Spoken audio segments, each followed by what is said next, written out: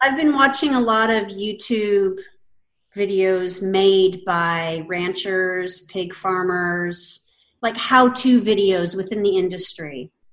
And just time and time again, they're loving, affable, fun people who I would totally be down for spending an afternoon, shooting the shit with them and just getting to know each other, asking questions, bringing out their sparkly personalities. Like, they're great people. And what's also clear is they're super connected to their farms, their land. It's part of who they are. Two rowdy begins. Two rowdy begins. Two rowdy begins. Two rowdy begins. Two rowdy begins. 1 + 1 = 2 rowdy begins. Renee, who's our guest today?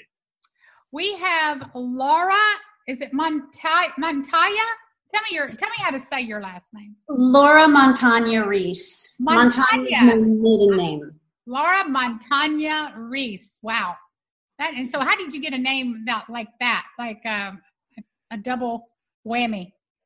Well, Montagna is my maiden name. Okay. And then Reese is my married name. So Montagna is, where are you from? Was born in Maryland, moved around a lot because my dad was a captain in the Coast Guard, and ended up in Washington State for high school and then California for college, and then my career in Silicon Valley. Wow. So I'm just American. So how did you end up doing the whole lobbying scene? How did you get involved in wanting to take, animal justice to lobby? Okay, so I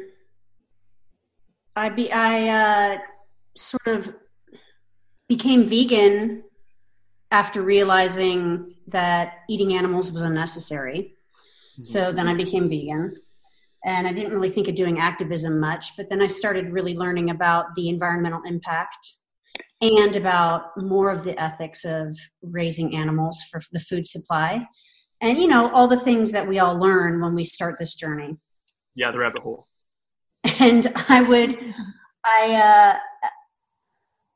was reading about subsidies that were being paid to animal agriculture farmers. And it was just outrageous to me that my tax dollars were being used to pay people to produce more product when I was trying to vote with my own consumer dollars in the marketplace, thinking, I'm making a difference, not buying, beef and buying lentils instead. And it just was, it was a little outrageous. And I was up one night at like 2 a.m. on Reddit, just, gacking out. And I saw an AMA by this guy named Billy, he'd worked at the USDA for a while. He'd been a lobbyist, and he started an organization called Lobbyists for Good, like with a 4 in it. And the philosophy was, look, people pretty much don't like lobbyists. They don't like that that's our system, that rich people, corporations can hire lobbyists to go in and influence policy. But that's the system we have. So how about if we offer that to individual Americans who have a cause that's not being heard in Washington, D.C.? So I thought, well, animal agriculture subsidies are outrageous. I want to end them. So I, over the next day or two, I kind of crafted a pitch, and he accepted it. And mine was the first campaign to get fully funded. Wow. Because animal agriculture certainly isn't in Washington, D.C. It is in Washington, D.C., but the opposition of it is not in Washington, D.C. Exactly. And so is this the first time that you know of that a lobbyist against the subsidies has gone to Congress? I don't know that. I know there are lobbying groups like the Citizens Climate Lobby, which I contribute to every year, and that's very much on ending carbon emissions. And I think they have a little bit of knowledge about livestock, but I don't know that for sure. And then there's also like the Sunrise group. They're not necessarily lobbying, but they're pushing for climate action. So there are a lot of groups who are on the environmental angle. But whenever I watch their YouTube videos or their pitches, they leave out livestock, the raising of livestock. And it's not even a contested fact. People just scientists generally accept that of human-caused methane emissions, 35 to 40% come from the raising of livestock. It's bigger than transport and energy. So, and this is within methane emissions. And, right. I just don't see a lot of environmentalists talking about it, even if they've seen Cowspiracy. So why do you think that is? I mean, why do you think that that people aren't talking about it? And why isn't it a big deal in our government right now? I mean, this should be like on the news, on every major news network. What's going on around? Yeah. So why not? So many answers to that question. Yeah. Do you have any? Curious. Do we have 3 hours? I mean, when you've got like, 1 to 2 acres of, rainforest being cleared every second. I mean, every second, we have, rainforest just, disappearing, and animal agriculture is responsible for this. Why isn't that in the news? Yeah. I mean, so the news is one thing. Put that aside for a second. Yeah. The environmentalists, my impression is they, rightfully so. I mean, as myself, an environmentalist who, I want humanity to live past the next century. Thank you very much. It's not really that crazy a wish. Right. I want us to focus on transitioning our fossil fuel energy sector into green energy. And I want us to focus on infrastructure for public transit and get away from one single person driving around in an SUV.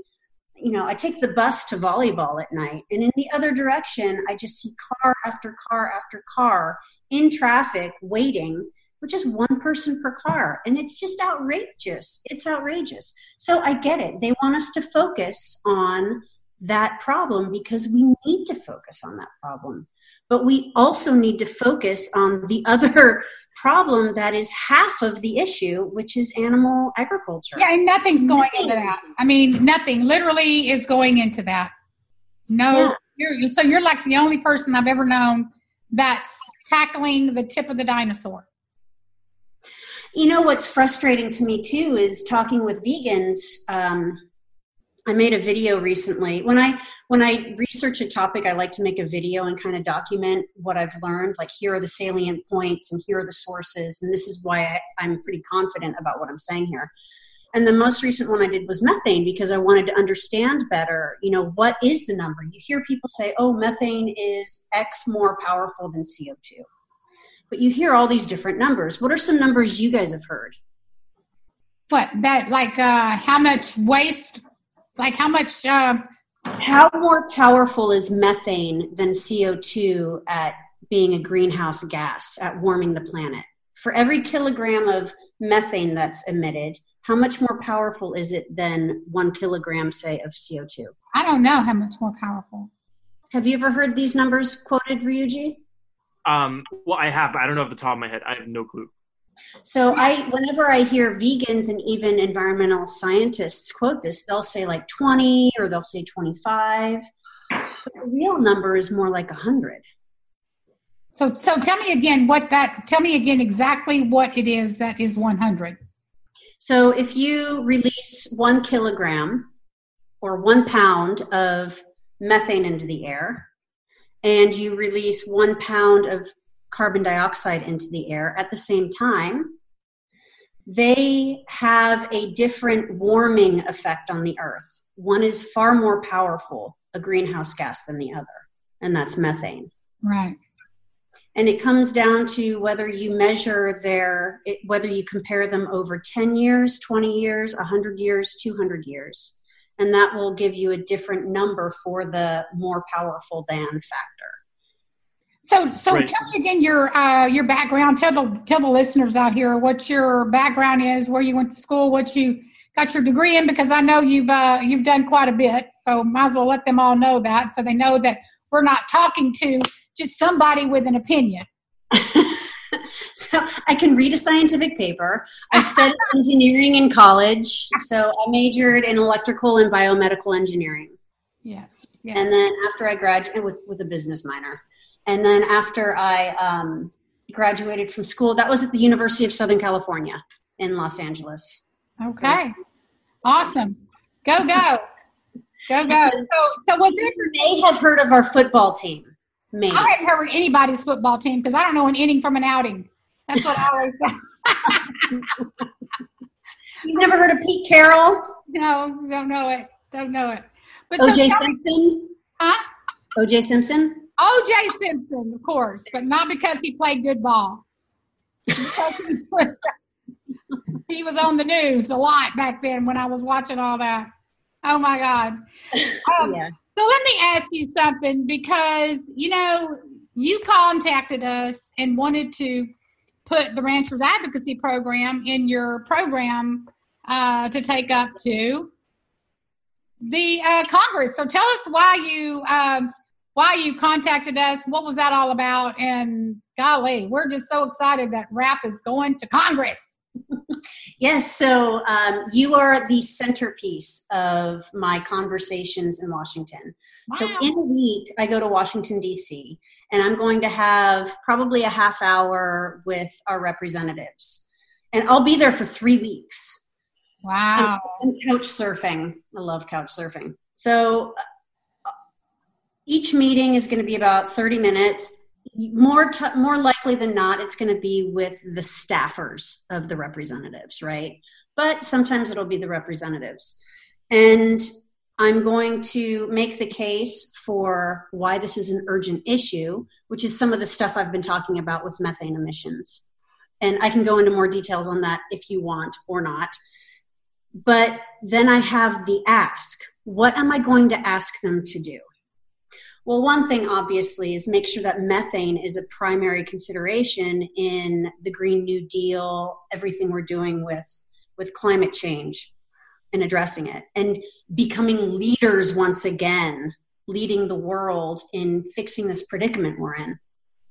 And the other ask is to start a pilot program at the national level, pick maybe 10 states, modeled off of some other pilot programs I've seen the USDA roll out. And in this pilot program, it's all about shaping the path so that dairy farmers, pig farmers, cattle ranchers, they have their business right now. They might be somewhat aware that their business is adversely affecting the environment, either through water pollution or through methane emissions or carbon dioxide emissions. Mm-hmm. But, this is their business. This is what they do. Right. Maybe they think of diversifying, but you're working every day focusing on your business. You're not thinking about, you might be planning for the future, but it's probably in line with the business you're doing. So exactly. This program, this pilot program, which I want to model off the Rowdy Girl RAP Ranchers Advocacy Program, because you are paving the way for what works and what doesn't work. You're doing all of the hard work. Yeah. Writing it up. But this is what I would call is carving out or shaping the path, showing the path that these ranchers and dairy farmers and pig farmers can follow, and chicken farmers. Chicken farmers!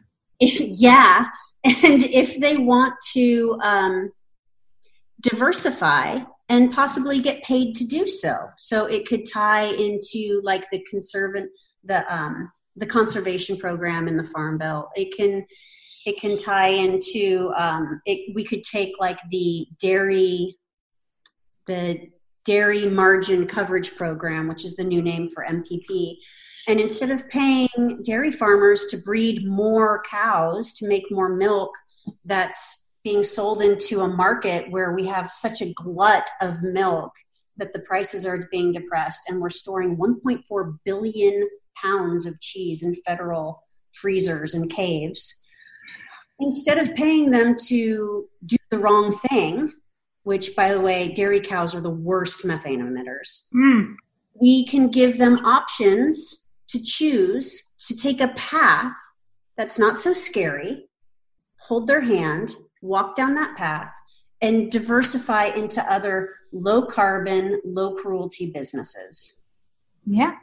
And That it's sounds always simple. in your program. Yeah, the Have big to ask. Yeah, you have to ask for it. So that's going to be interesting. What do you think about all that, Ryuji? I'm interested. I wanted to ask you a question. Well, a few things came up that I really wanted to ask you about. One is directly about this, which is, do you think that in general, when trying to create change in the political world around all this, and perhaps based on your experience or based on what you think like moving forward, and it seems like it, do you think it's more effective to center arguments around the environment rather than other things? Because it seems like the ask you're doing is a very environmentally based ask. The ask is centered around environment and the market distortions in subsidies. Right. Those are the two main things I'm focusing on. Yeah, because I'm talking to people who aren't vegan.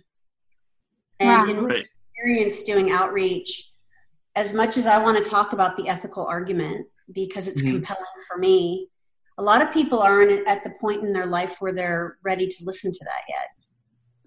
Right. And so the question I want to ask you is like, you know, because when you're going to go talk about all these things, one other thing that I know is that there are a lot of people within the government who have vested interests in the animal agriculture industry. Oh, yeah. So the question I want to ask you is, you know, I don't even know if this will bring any interest to anyone, but I really want to know this, which is, when you center yourself around the environment, are you doing so because the people that you're going to be talking to, you think them as individuals, they care more about the environment? Or is it more that in the general public, there are many people who care about the environment, so people feel more pressure to do something about it if it's around the environment? That makes sense? Yeah, I think so. My take is this. We're in the 6th mass extinction event. The environment is the argument. It is. It just is. Whatever their interests are, you know, they have children, they have grandchildren. They can listen to fossil fuel funded think tanks denying reality, but they know. Got it. Makes sense. You know what else too is these 8th generation, you know, cattle ranchers. I've had conversations with several, you know, including this 8th generation cattle ranch, where their kids and their family members are going vegetarian and vegan. So, you know, the handwriting is on the wall that these young kids that are being raised up in these, you know, ranching traditions, farming traditions, you know, they're leaving that behind. It's something they don't want to do now. But this is what's so wonderful about what you're doing, Renee, with the RAP program, because they don't have to leave farming behind. Exactly. They don't have to. They can use their land. They can reuse it. They can still carry on, you know, new traditions that are still based around the land, based around animals, you know, but loving them and, because all ranchers love animals. I say this all the time. Ranchers love animals. They're in a business of farming animals. So when it comes time to sending them to the sale barn, they have to flip a switch. It's part of the business model. Yeah. A part of the business model being a rancher, you have to be able to flip a switch, but you still feel it. But imagine if you didn't have to. Exactly. And you don't have to do it. I mean, it just it's a win-win. You know, I've been watching a lot of YouTube videos made by ranchers, pig farmers, like how-to videos within the industry. And just time and time again, they're loving, affable, fun people who I would totally be down for spending an afternoon, you know, shooting the shit with them and just getting to know each other, asking questions, bringing out their sparkly personalities. Like, they're great people. And what's also clear is they're super connected to their farms, their land. It's part of who they are. and they're proud of it, and they want to do right by it. They want to do right by their families. It's not, and I read these articles and I watch these YouTube videos, and they're looking for answers because they're feeling the stress. They'll even talk about not wanting, it's market day. We got to send the cattle off. We need to send the pigs off, and they're heartbroken. Yeah. And they know that the environmental issues there, you hear them touch on it, and they just need, instead of getting handouts for doing the same thing, for doing the wrong thing.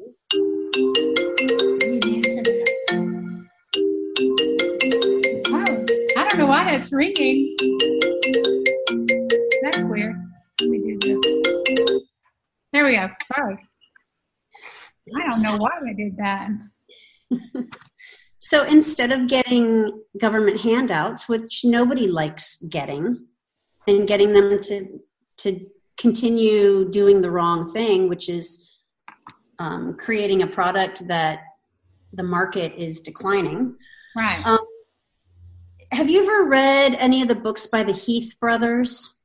No. They wrote a book called Switch. There's one called Decisive. I think there was another one, Sticky or something, but they wrote a book called Switch, and it's all about how to make change. And one of the critical things you have to do if you're asking somebody to make change is you show them, you create the path for them, and it's called shaping the path. Ah. And a lot of these ranchers, if they saw that there were these paths they could walk down toward businesses that are growing and lucrative, where they wouldn't even need a handout from the government because that's not what they want. Right. Nobody wants that. As if they saw these paths, which you are breaking the trail for with your RAP program, and we had a way of rolling them out and making them public to them, and we get people walking down these paths, they don't even have to totally transition. They can just start down that road, lower the head count of the dairy cattle and start growing oats. Use the same equipment like I think Elmhurst Dairy in upstate New York did. A lot of those big cisterns for processing the milk, they just they repurposed them for plant milks. If they can see that it's possible and maybe get some subsidies to transition, I don't see why they wouldn't. And they still use their land. They can still be proud of their land. They can still have animals on their land. There's nothing stopping them. They just don't need to exploit them anymore, and they don't need to breed more animals that are really stepping on the accelerator when it comes to global warming. Right. And water pollution. Right. So that's what I envision. So you're going to be there 3 weeks. 3 weeks. And so do you go up there every single day and try to talk to somebody, or are you Yes. going to We'll have multiple meetings every day, and we'll talk mostly with staffers. I'm really hoping to get into talk directly with a few representatives. And the main thing we'll be talking about is the global warming potential and the ask, which is to adopt this pilot program and sponsor it and get it through Congress. Which is what program? This pilot program based on ranchers advocacy. Okay. Wow. So what is your belief around the possibility of that happening? Well, I was listening to a podcast this morning, and a wise woman said, it's only our voice that changes things. Oh, really? That was you. Yeah, I know. That's what I was saying. It's only our voice that changes things. So I'm going to talk to as many people as I possibly can, along with the lobbyist. And if we can find a freshman representative who wants to have a cause to fight for, get a bill introduced, get some policy introduced, we're going to hand it to them and say, look, we'll hook you up with the people who can help you craft this, and these are the basics. Cool, man. I hope somebody steps up. Yeah. A freshman what again? You called him a freshman representative. Oh, okay. So like a somebody green behind the ears kind of? A little bit. Yeah. That'd be good. Something to sink their teeth into. What I really want is to get a Republican who's very pro-market Perfect. I mean, so I've got what I imagine is I have two groups I'll be talking to. One is like the more progressives, in which case I need to explain that livestock is needs to be part of the Green New Deal. It just needs to be, and explain why. I came up with an analogy earlier today. Maybe I'll try it on you guys. I don't know if trying it out on a podcast is the way to go. And then the other one is talking to more like libertarian-minded, free market-minded people, which I get. I was a Republican for 20 years, voting Republican for 20 years. So it's not like I don't understand where they're coming from. And talking the language of subsidies and just the injustice of subsidies. And I mean, what are we for, like pro corporations, or are we for the free market? Which one do you want? Exactly. Well, good. So, somebody needs to have these conversations. A co-sponsor between a Republican and a progressive. Oh my God, that'd be the dream. A girl can dream. Yep. Yeah. So let me ask you, from the point of view of say someone like me or someone who's listening right now, what are some ways that people can get involved with supporting you or supporting this cause or getting involved in the political sphere? Like how do people do that? Okay. Number one, call your two senators. I don't care what party they're with, what party you're with. Call them. They were voted into office to represent you, and tell them to end animal agriculture subsidies. One specific subsidy you can call on them to end is the dairy margin coverage program. I just published on YouTube today an overview of that program, and it explains what's wrong with it. What's your YouTube channel? It's Laura Montagna Reese. Simple. How do you spell Montagna? Montonnye. Got it. And second, call your rep in the House and say the same thing. And then call on them not only to end animal agriculture subsidies, but support programs that transition farmers from animal agriculture to plant-based agriculture, and or any low carbon business that they can thrive with on their land. So basically do what I'm doing, but get on the horn and do it yourself. Do this at your state level too. Call your reps at your state level. There's an awful lot of agriculture policy being made at the state level. And then go talk to your local city or county level reps and talk to them about what matters. And you can go look at my video on methane and kind of get educated about methane and what a calamitous problem it is. It's incredible to me that it's not talked about more. Those are the first things. Second, to support my campaign, you can go to lobbyists4good.org. That's with a 4, not an FOR. And it's /animal-ags-subsidies. And we have funded over a month of lobbying. If we can raise another 5,000, we get 2 months of lobbying. So I would really love that, because I'll be working with the lobbyist for about a month. And then after I leave, they'll be doing all the follow-up meetings. And we don't really have the funding for that yet. So if we can raise another 5K, we get that. And they will be up to speed on all the lobbying points. So who's the lobbyist? So we're picking between two right now. Oh. And this is a testament to how powerful the animal ag industry is in Washington. Billy has approached, I don't know, maybe a dozen lobbyists, and they were interested, but they had to decline because they didn't want to offend one of their clients. Even if they personally didn't represent the client, maybe they worked in a lobbying firm where a client was like or Tyson or one of the big ag guys, and they just didn't even want to touch it. So yeah, they're entrenched there. They are. They really are. It's just really, really kind of sickening, that, just like these farmers that were transforming, Ryuji was there with me, and during the time we were interviewing them for this podcast or bits and pieces of, just some footage that we're collecting for a future documentary. they hesitate Oh yeah. regularly around what they're saying. And Yeah. they're not even employed by them anymore. Yeah. There's this built-in fear, huh, Ryuji? Didn't you notice it? Yeah, 100%. Yeah, I mean, they even said so. They talked about it themselves. They were like, because at first it was interesting. I had the impression that they didn't want to say things because since they used to be employed by them, they could get into trouble. But in fact, they just said that actually anyone who basically says something or does something that would create economic damage towards them, then they could take action against us. And it could be anyone.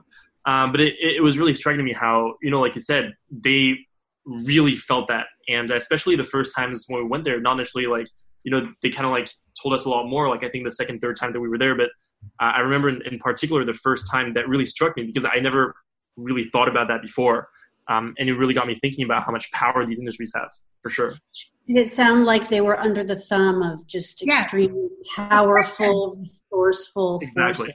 Yeah. Oppression, just oppressed. And we want to team up with farmers. They are, and doesn't it just offend you how the small family farmer, the picture of them will be used by these huge corporations, exactly, as if that's who they that's not who they represent. That's who they exploit. Exactly. No, it's all exploitation. It's exploitation. It's big, big money politics. It's big, it's old cowboy boot wearing, hat wearing, politics. I'm reading a book by Ben Sasse. He's the senator out of Nebraska, Republican. And you had asked about media, and he talks a lot about the media. And it just strikes me that so many of us are really on the same page, but we are being pulled apart by just the insanity on the media. And the puppet strings are coming from just big money. And it's, I only say that because you had asked about that before, and it was like, oh my God, that's a whole wax of yarn. Oh, it is, because I believe that the media is that there's really not two sides. There's one big, money god up here just acting like it's all a big stage over here. And the Democrats, Republicans, and all these are just like, they're all acting like they're against each other, but really it doesn't matter who you vote for in this system we've got, I think. Well, it does matter who you vote for, but yeah, it's pretty mayhem. Oh, the system is so corrupt that I don't think it really does matter anymore. It's so corrupt. I mean, one of the things I almost want to go there and lobby for campaign finance reform, making laws that say corporations aren't people. The Constitution doesn't apply to corporations. It only applies to people. Right. Getting money out of politics to the degree we can. And then putting up some firewalls between our institutions and big money interests. Like, I want our institutions doing truth-seeking. Like what the Canadian Food Board did with the new food guidelines. Mm-hmm. I learned about, they put up a firewall where it was illegal for corporations to talk to any of the scientists coming up with the food guidelines. They could talk to their supervisors, but they weren't allowed to talk to the scientists. And look what they came up with. Science-based recommendations. It's possible, but you need your institutions set up to do truth-seeking and to be firewalled off by money interests. It's not to say that the free market's bad. The free market's great, but letting people and corporations with enormous amounts of money influence what people understand to be true.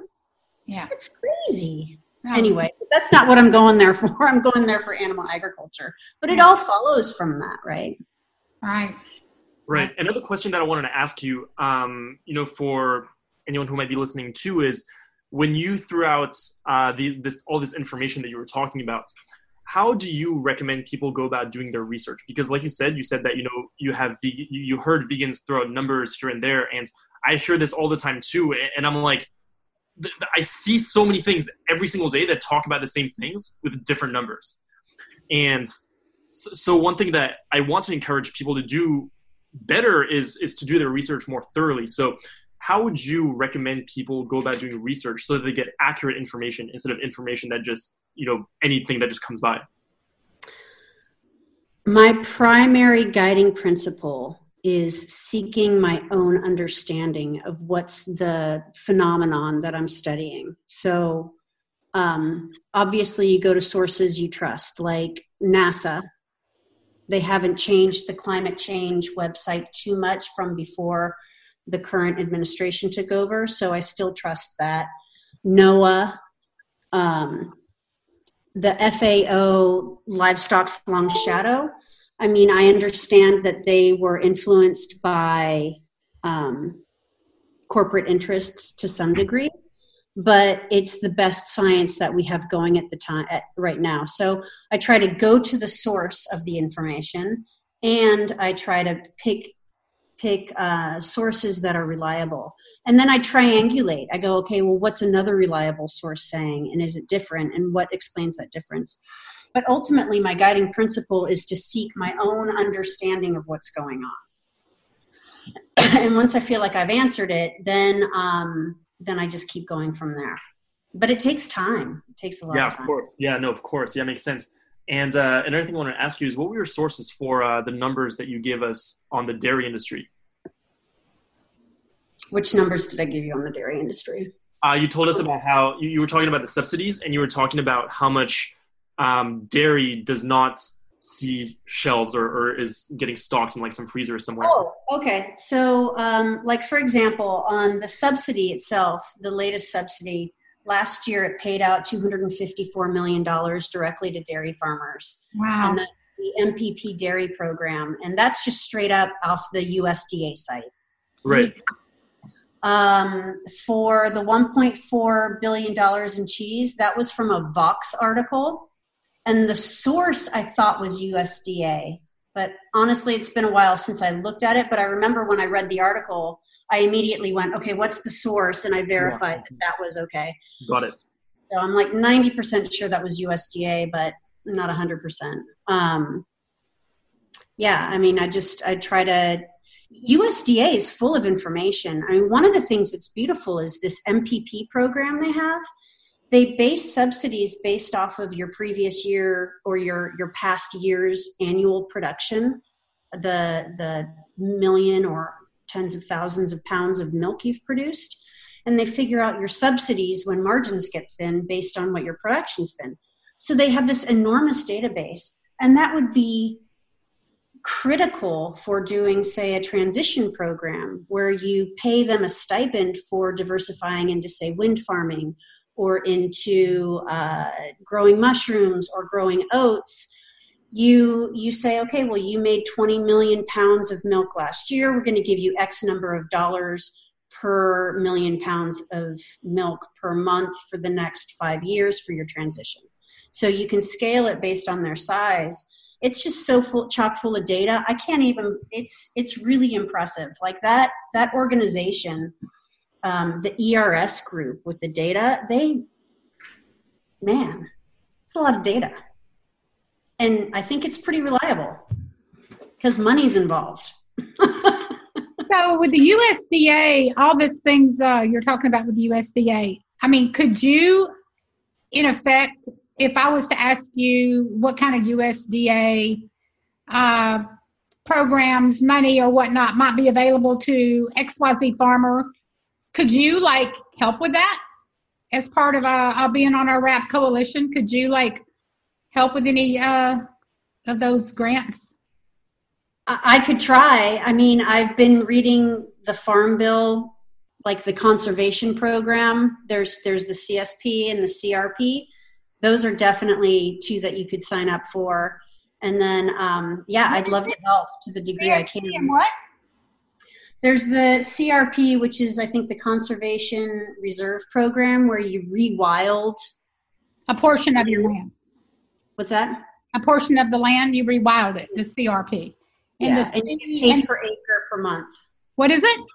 You get paid per acre per month for just letting it go. Yeah, so that's CRP. And then CSP is what?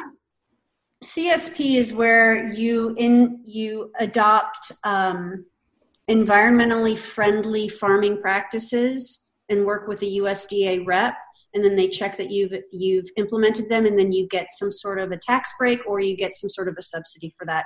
But it's actually on a working farm. You know what I just realized, Laura, because you joined our coalition, didn't you? Yeah. Yeah.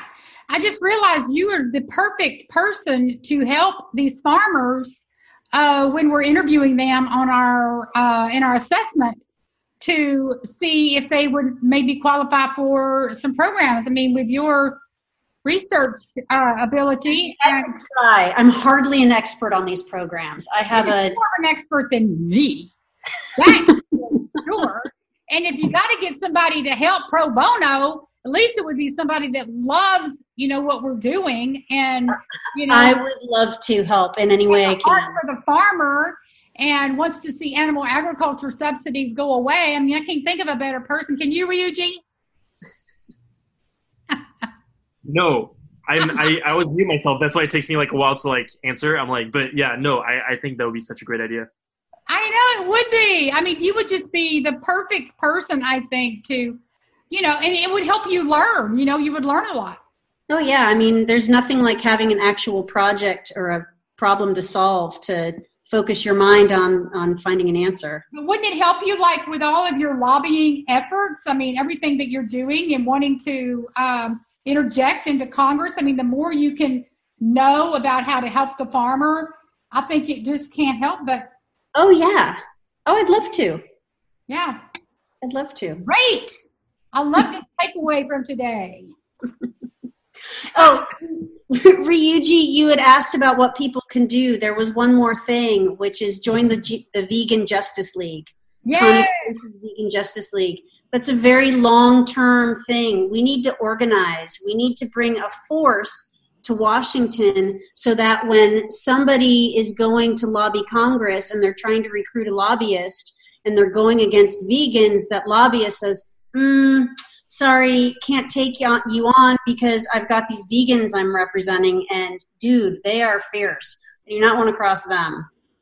That's where we need to get. So we need people organizing into the Vegan Justice League.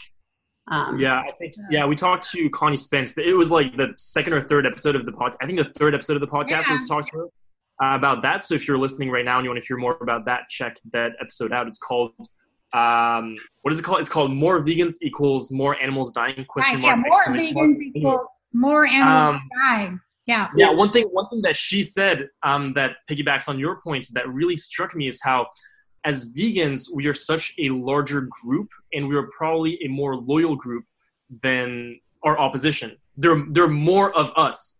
They're like a handful of people who are, in the opposing lobby. And then if we all organized and we all centralized our money, there would be so many more of us.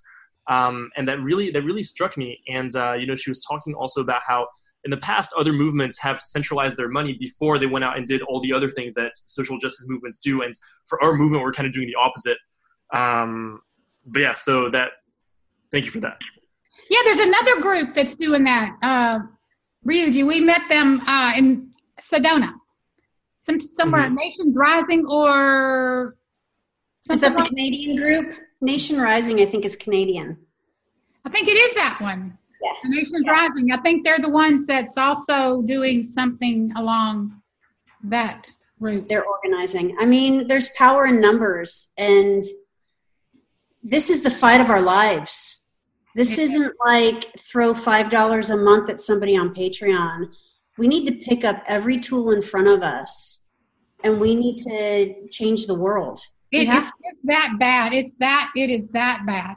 We have to. That's the reason we're changing. We're in this to, turn ranches around and farmers. It's time to rescue ranches. I mean, if we don't stop the flow of animals into the sale barn, we will never stop this. And so because people, will save an animal here and there, and that's nice and good. But until you stop that actual flow of farmers taking their animals to sale barns or sending their chickens to processing, I mean, a perfect example is this chicken farmer we just, we're working with. I mean, 1,000 chickens every 52 days. So let's make that podcast. What was it? How to save 200,000 chickens What was it? 700,000. Huh? The one with Rodney. How to The one with save? Rodney and Jennifer. What's that? The one with Rodney and Jennifer. Yeah. What was it called? Yeah, how to save 700,000 chickens a year. Yes, how to save 700,000 chickens a year. I mean, wrap your mind around that. One chicken farmer that has 4 sheds. They were remarkable. I listened to that podcast, and the speed at which they switched from this carnist mindset to a vegan mindset, and that transition, how they described it, was very compelling. Yeah. And the fact that they had so much on the line.